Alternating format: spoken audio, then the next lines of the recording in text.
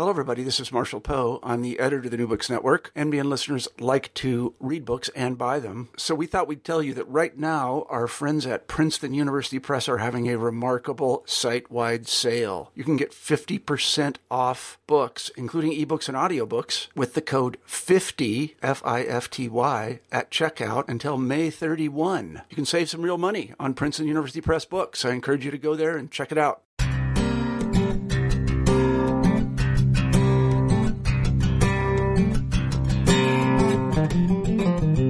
Hello and welcome to New Books in Education.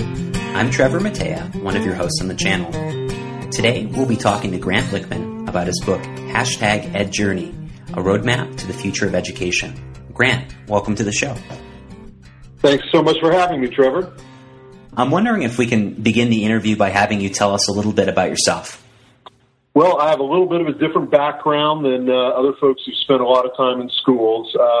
I grew up in Northern California, went to public schools. I ended up getting a bachelor's and master's from Stanford in marine geology, and I worked in the international oil and gas business in the for-profit world for a number of years. But at a certain point, I recognized that really my long-term interests and passions for many years had revolved around the potential transformational nature of education. I think education is one of those things that truly has the capacity to transform lives. And so I left the for-profit world, and I worked for about 14 or 15 years at a large independent school in San Diego, wore a lot of different hats, did some teaching, but mostly I was a senior administrator in charge of sort of the operations and finances of the school. But it allowed me to really be immersed in in an educational setting for well over a decade. After that, I think the subject we're going to talk about, I left that school, and since for the last 4 years have really been able to work with schools and districts around the country, somewhat internationally as well, helping them. What I think I best describe is helping schools build a comfort and capacity for change during a time when the world is evolving very rapidly around us. I'm wondering if you can tell us a little bit more about how your experiences, either as a student or as an adult in the for-profit world or working with independent schools and now other schools, what's really shaped your views on education?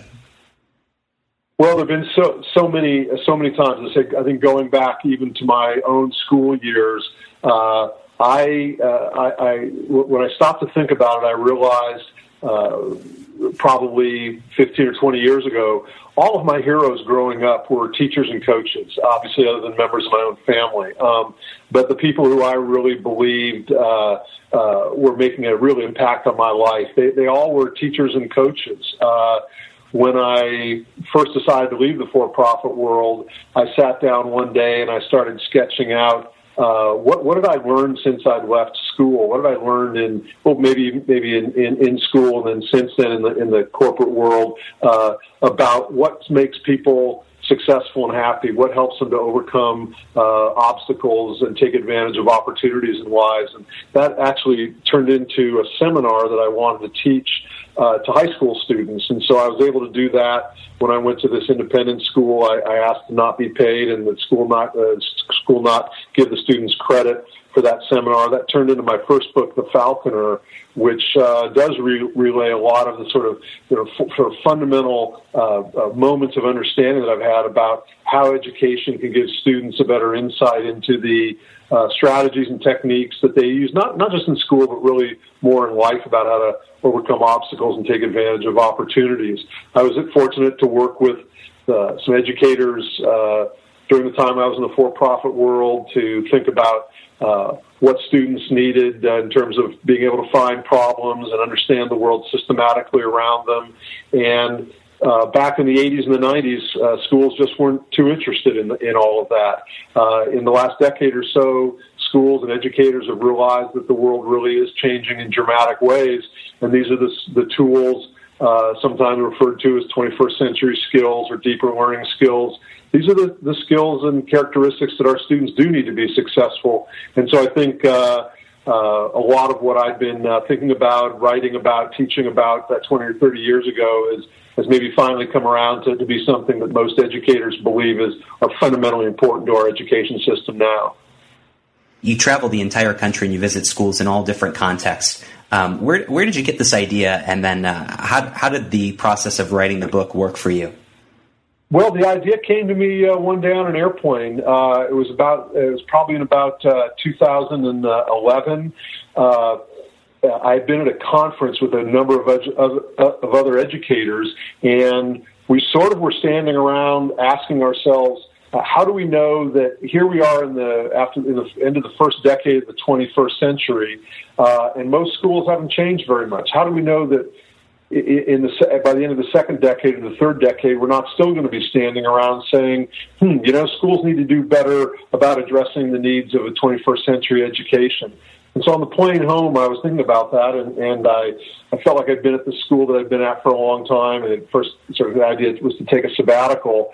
But I realized that I had potential access to the one thing that virtually every educator, and it's funny, Trevor, I've asked this, or I've given this sort of rhetorical prompt to probably 10,000 educators in the last 4 years.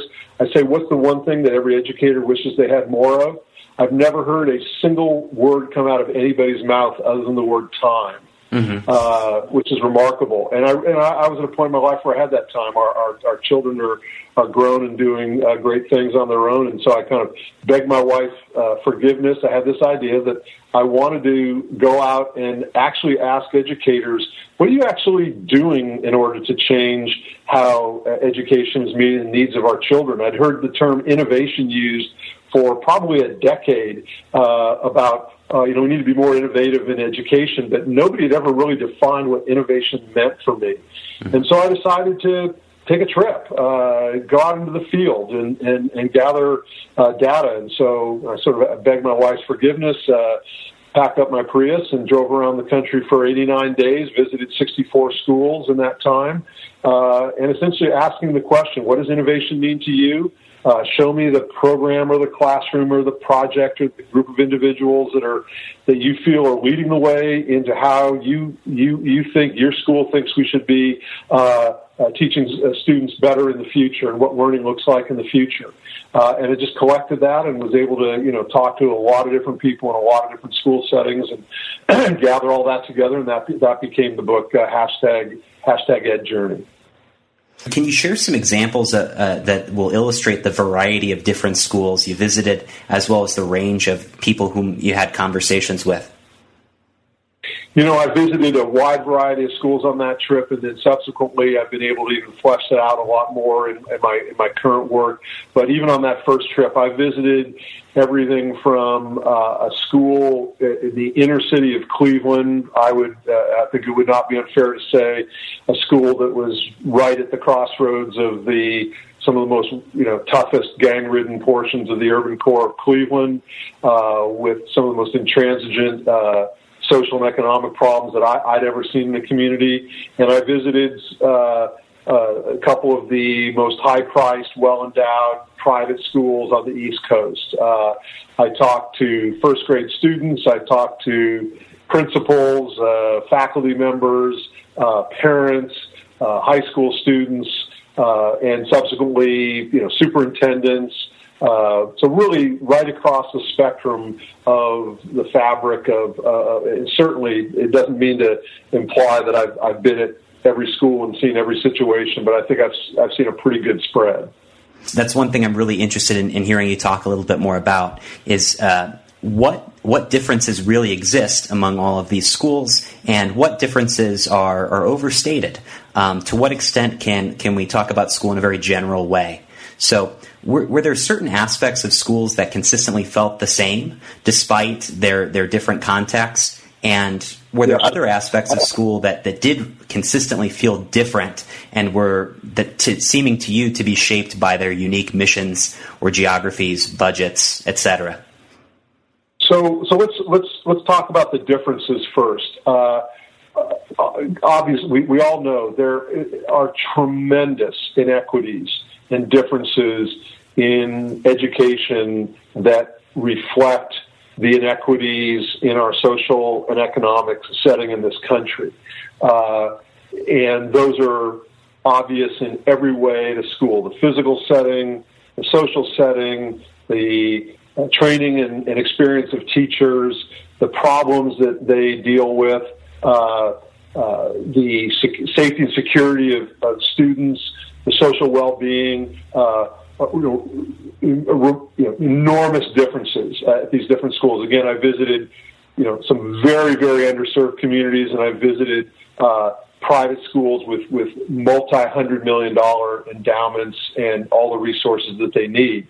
And so the differences, I think, are the easiest to understand. And I think those are the ones that most people have traditionally sort of talked about and said, well, you can't really compare these schools in terms of the learning experience because of the differences.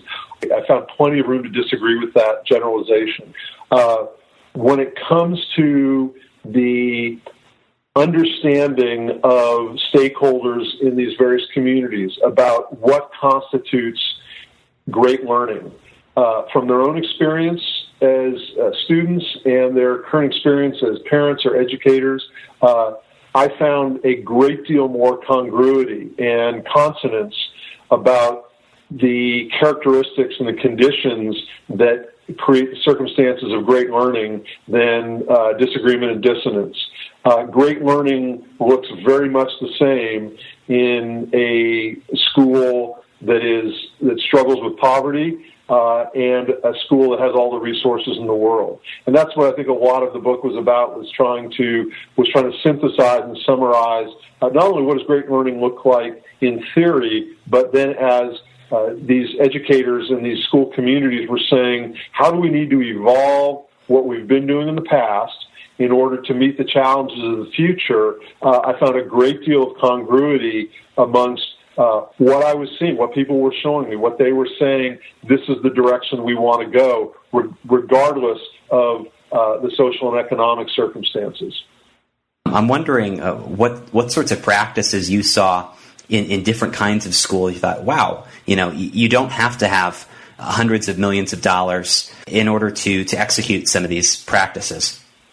Yeah, the best way I think I can articulate that in a sort of summary level is that I think schools operate on three different levels.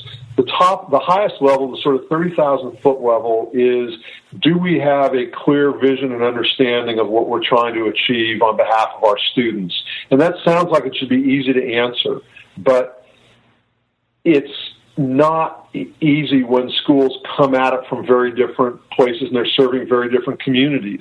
And so that's sort of that top level. The next level down is what I call the systems level, the 10,000-foot level. And if a school is trying to change, if a school is trying to evolve from the sort of traditional time and seat, sit and do your worksheet, take your exam kind of industrial age model to what we now I think generally refer to as a deeper learning model, there have to be systems in place that allow them to be successful and to sustain that over time, regardless of when principals come and go or faculty come and go or budgets change. There have to be systems in place that allow that to be sustainable over time. And then the ground floor level is what are you doing in the classroom every day to align your systems with those lofty objectives about what you're trying to achieve for the students. And what I found, the schools that were most successful at being able to evolve, to truly be innovative, to change away from the traditional model of very teacher-centric, exam-centric learning, were schools that had strength or were developing strength at all three of these levels. They had a clear understanding of where they wanted to go. It wasn't happening just by happenstance, that we hope that this is going to take place. There was some good evolution of the systematic processes. And then, perhaps most importantly to your question, there really is an evolving agreement amongst educators around the country around this term, a deeper learning model. That term deeper learning is an outgrowth of the Deeper Learning Network and deeper learning supported by the Hewlett Foundation. And if readers want to, or if listeners want to go and Google deeper learning, they can find all sorts of resources that help define a teaching and learning environment that is much more centered on the individual differentiated needs of the student, the ability of the student to make choices and take ownership of that learning, to grow as individuals, to make choices based on interests and passions, to work collaboratively and collectively to find and solve problems. And those elements of that deeper learning pedagogy was what I saw in every one of these schools that I visited. What's interesting, of course, is, and what was one of the big takeaways of the book, was that none of that is new. Virtually all of that deeper learning model of learning that was on exhibit at all these schools I visited came straight out of, or would have come straight out of, John Dewey and the other giants of the progressive era of education more than 100 years ago. So it's interesting to hear you kind of articulate what deeper learning is. I think all of our listeners are say, yeah, that's what school should look like, right? And then for you to say that really we've known how to do these things for a long time. It makes me wonder, what were some of the common obstacles that you found in visiting schools? So the two biggest obstacles, I think, in changing any organization from one model to another, but have specific relevance in schools, are fear and inertia. Fear does not allow us to take risks, and it's impossible for any individual or any organization to innovate, to change, without taking risks. Schools have had a particularly negative or difficult relationship with the concept of fear at all levels. Students fear getting an F. Teachers fear either not preparing their student for the next grade level or getting negative feedback from the principal. The principal has a fear that the superintendent is going to transfer them to a different school if she doesn't like what is going on at the school. The superintendent is afraid of public backlash. So there's been a great deal of fear embedded in education, fear of taking risks, fear of trying something new, without the absolute guarantees that it's going to work. So that's one of the big obstacles. Another one is inertia. The fact of the matter is that our current design of schools, the way schools are currently designed, was really fundamentally planned about 150 years ago in order to meet the needs of 19th century developing industrial and social democracies. And it has been incredibly successful at meeting those design parameters over most of the last 150 years. And so you have a set of institutions that have been very successful, and people say, well, we need to change. And the question is, well, why should we change? And the more successful the school has been, the more inertia they have to not wanting to change. There's also a great deal of inertia around that has been built up by competing forces that have buffeted education, both public and private education, for decades. Competing social, political, economic, and interest-based forces that have combined to keep that moment of inertia very powerful in schools. And so those are the two biggest obstacles that I found. I'd say there are a couple of others that came out that I talk about a lot in the book. One has to do with the silos in which educators operate. We know that successful innovation in organization requires some degree of network connectivity, and schools operate within very rigid silos of discipline and grade level and subject matter and that sort of thing, and so that prohibits innovation. We have an obstacle to innovation in the college admissions process, which up to now has not valued a deeper learning outcomes for students, but we're starting to see some of that change. And there were obstacles. There's a big obstacle in the way that teachers valued themselves and saw their value as the purveyor of or the preacher of subject material within a classroom constrained by physical and time constraints.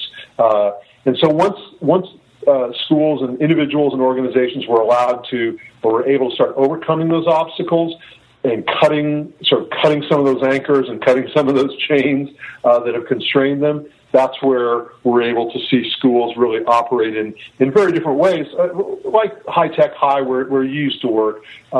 They just operate in very different ways, and people go, yeah, that's what we think schools should look like. And I appreciated that conversation in the book around risk aversion and the difference between something being hard and actually it making us uncomfortable, maybe making us fearful.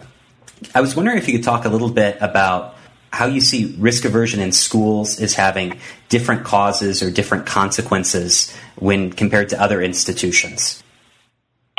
Well, I think there are both differences and similarities, and I'm not an expert on hospitals or the church or the justice system and those sorts of things. They have their own fears and inertia that make it difficult for them to change. But as I said, there are some specific issues in schools. And I would say at the end of the day, it comes back to this. Look, the adults in the system feel very strongly that they have a powerful and important responsibility with respect to the children.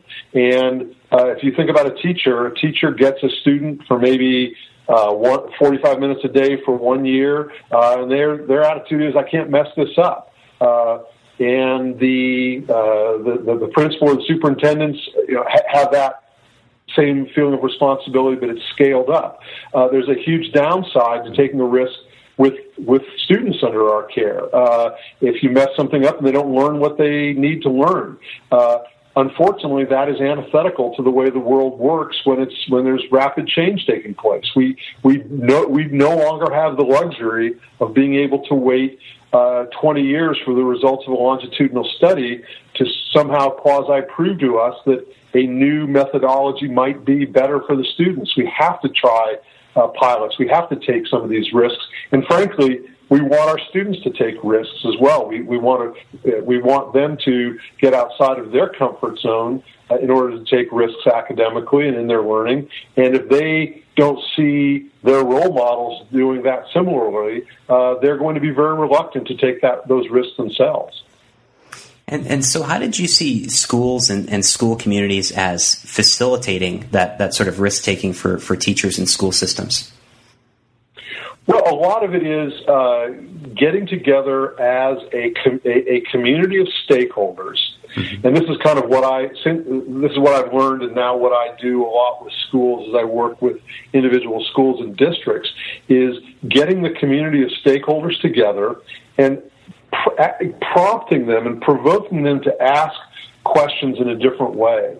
So rather than asking, is this literacy program better than that literacy program, or should we change a little bit how the workbook that we're going to use in mathematics, I get school communities, again, diverse communities of stakeholders, parents, teachers, administrators, students, even community business leaders together to ask questions like, what does great learning actually look like to you? What does great teaching look like? What are the hopes and dreams and aspirations we have for our children?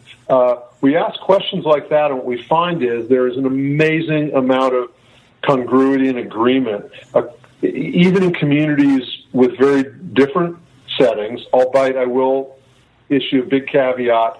I don't believe that this holds for communities in extreme poverty. But communities with some latitude in their social and economic circumstances, I think, come up with a lot of the same definitions of things like great learning and great teaching. And then the question just becomes, okay, what are the differences between what we're doing today and what you say we should be doing in the future? And are you willing to actually take the risk to make those changes? It sounds like in your conversations with the school stakeholders, you're encouraging them to ask more fundamental questions. I never prohibit somebody from saying, I think back to my own, if somebody wanted to say, I think back to my own learning, and the thing that really made the difference for me was the quality of the math textbook, I'd be more than happy to hear that from them. The fact of the matter is I've asked these questions to thousands and thousands of people, and I've never once heard that as an answer. And so that's not where people go. That's not what they remember. Yeah, as we think about what's most important, very agnostically and very openly, with very few preconditions, the fact of the matter is very few people say, for example, I really feel that what was impactful to me in my learning was the way that I learned math, or how I learned to diagram sentences, or that I learned algebra, or whatever it was. Mm-hmm. It's not to say those are not important, but in terms of the driving conditions of a school setting, those should not be the driving conditions. Now you're kind of making me think that what you're trying to do is encourage these school stakeholders to rethink, to redesign school around the things that we value anyways. The bits and pieces that we did get when we were in school 10, 20, 30 years ago, and making more of school like that. Yeah, absolutely. And so I could actually direct your listeners to, after I wrote #EdJourney, I'm obviously continued to do writing. There's an article on my website. It's grantlickman.com, and under the resources page, there's an article that I wrote for a new project that was started at the Harvard Graduate School of Education last fall of 2015. The project was called Transforming Teaching, and in that article, I essentially made the argument that I compared education, the system of education, to a computer system. And I made the argument that we have dedicated a tremendous amount of time, treasure, and thought to both the hardware and software of the system of education for decades. The hardware of the system would be things like the physical campuses and technology wiring, actually the people in the system, the teachers, developing teachers, that sort of thing. The software in the system is curriculum and actual software, and the pedagogy and the processes of learning. But here's the problem. In 150 years, we have not directed our attention at the operating system of education. We've not directed our thinking at the fundamental guiding structures of education, things like the daily calendar, the annual schedule, the separation of students and teachers according to subject and age, and how we assess learning. All of these are fundamental parts of the operating system, and the vast majority of those have been essentially untouched in almost 150 years, while the conditions for which we are educating our students have changed dramatically. And that's really where we are in education today. We have to reimagine the operating system. And that's something I really appreciate about the work that you do with schools, is you get those conversations started, because I think that they're unlikely to start on their own. Just to take the length of the school day or the school calendar as examples, as an individual teacher, I didn't really think that was something that I could change. And so I never brought that up to anybody. And I can imagine that many principals or even superintendents think, well, that's just the way that it is. And there's not really any chance of those things changing unless people realize that everyone's thinking the same thing. And so bringing people together and posing some really hard questions and encouraging them to rethink things from the ground up is what you need in order to make big changes.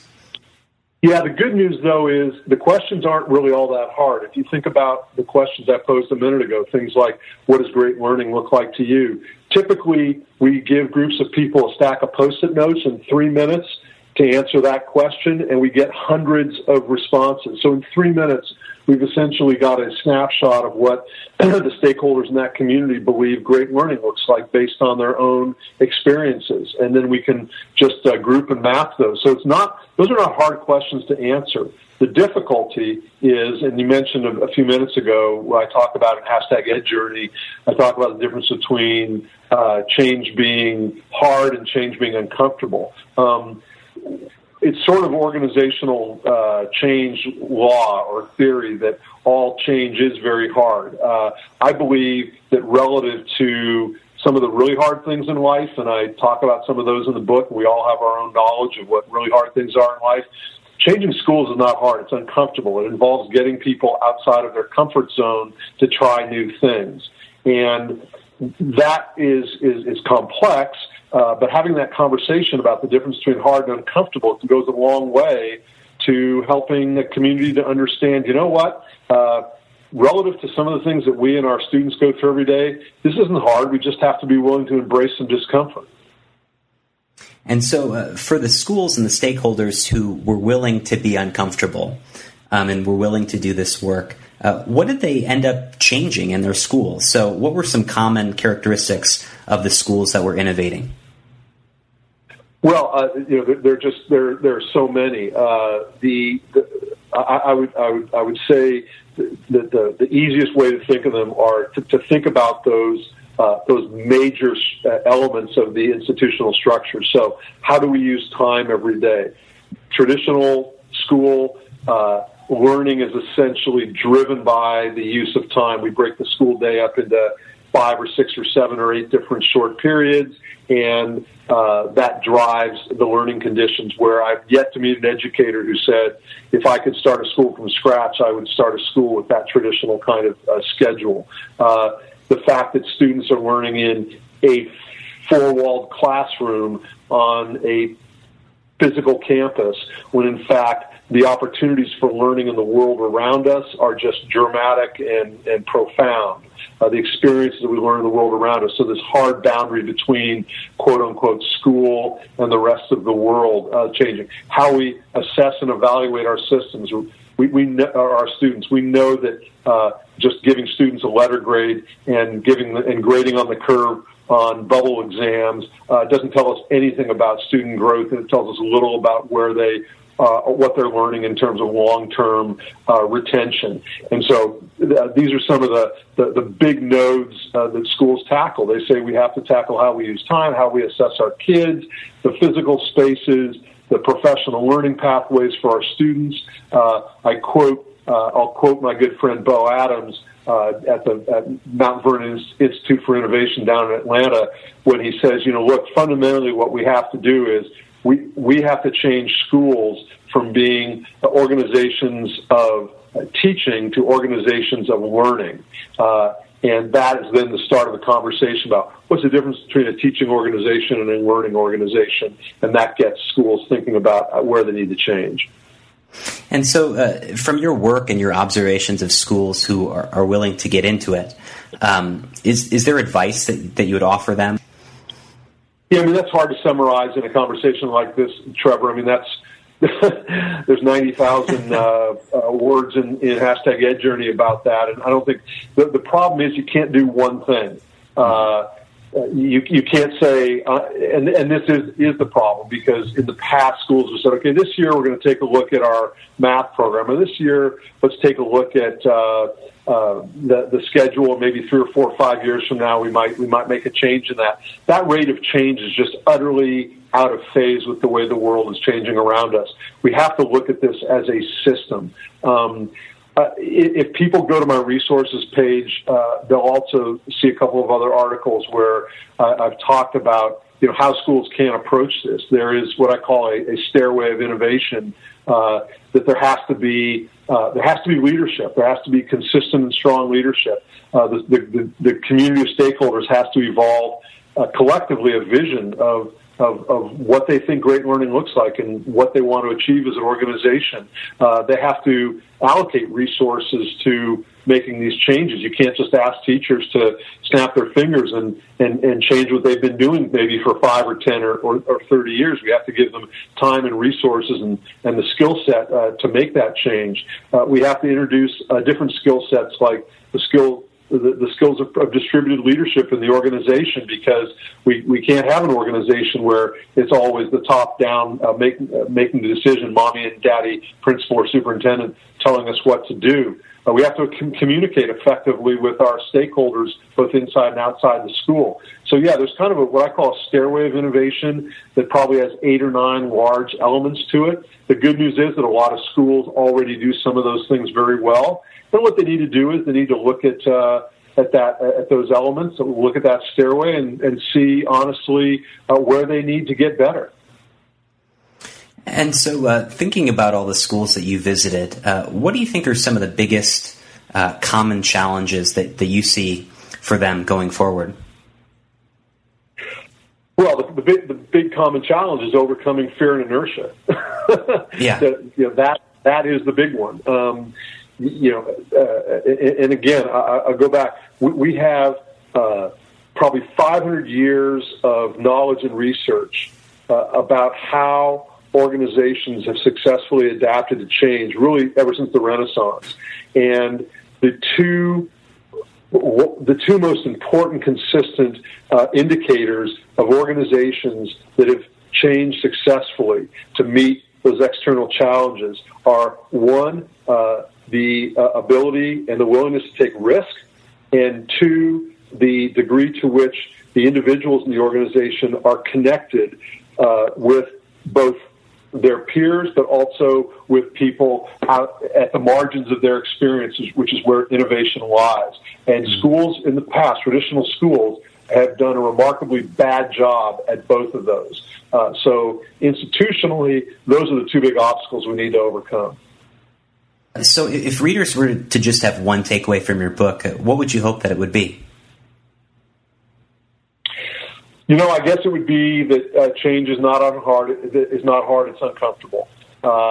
And we ask of our students to work at the edges of their comfort zone. We ask them to push outside of their comfort zone in their learning, because we know that that's how they learn. We have to model that for our students. We have to model a willingness to embrace discomfort, to try new things, to match what we say we want great learning to look like with what we're actually doing every day. Grant, I've taken up a lot of your time today, so I just want to ask you a couple more questions.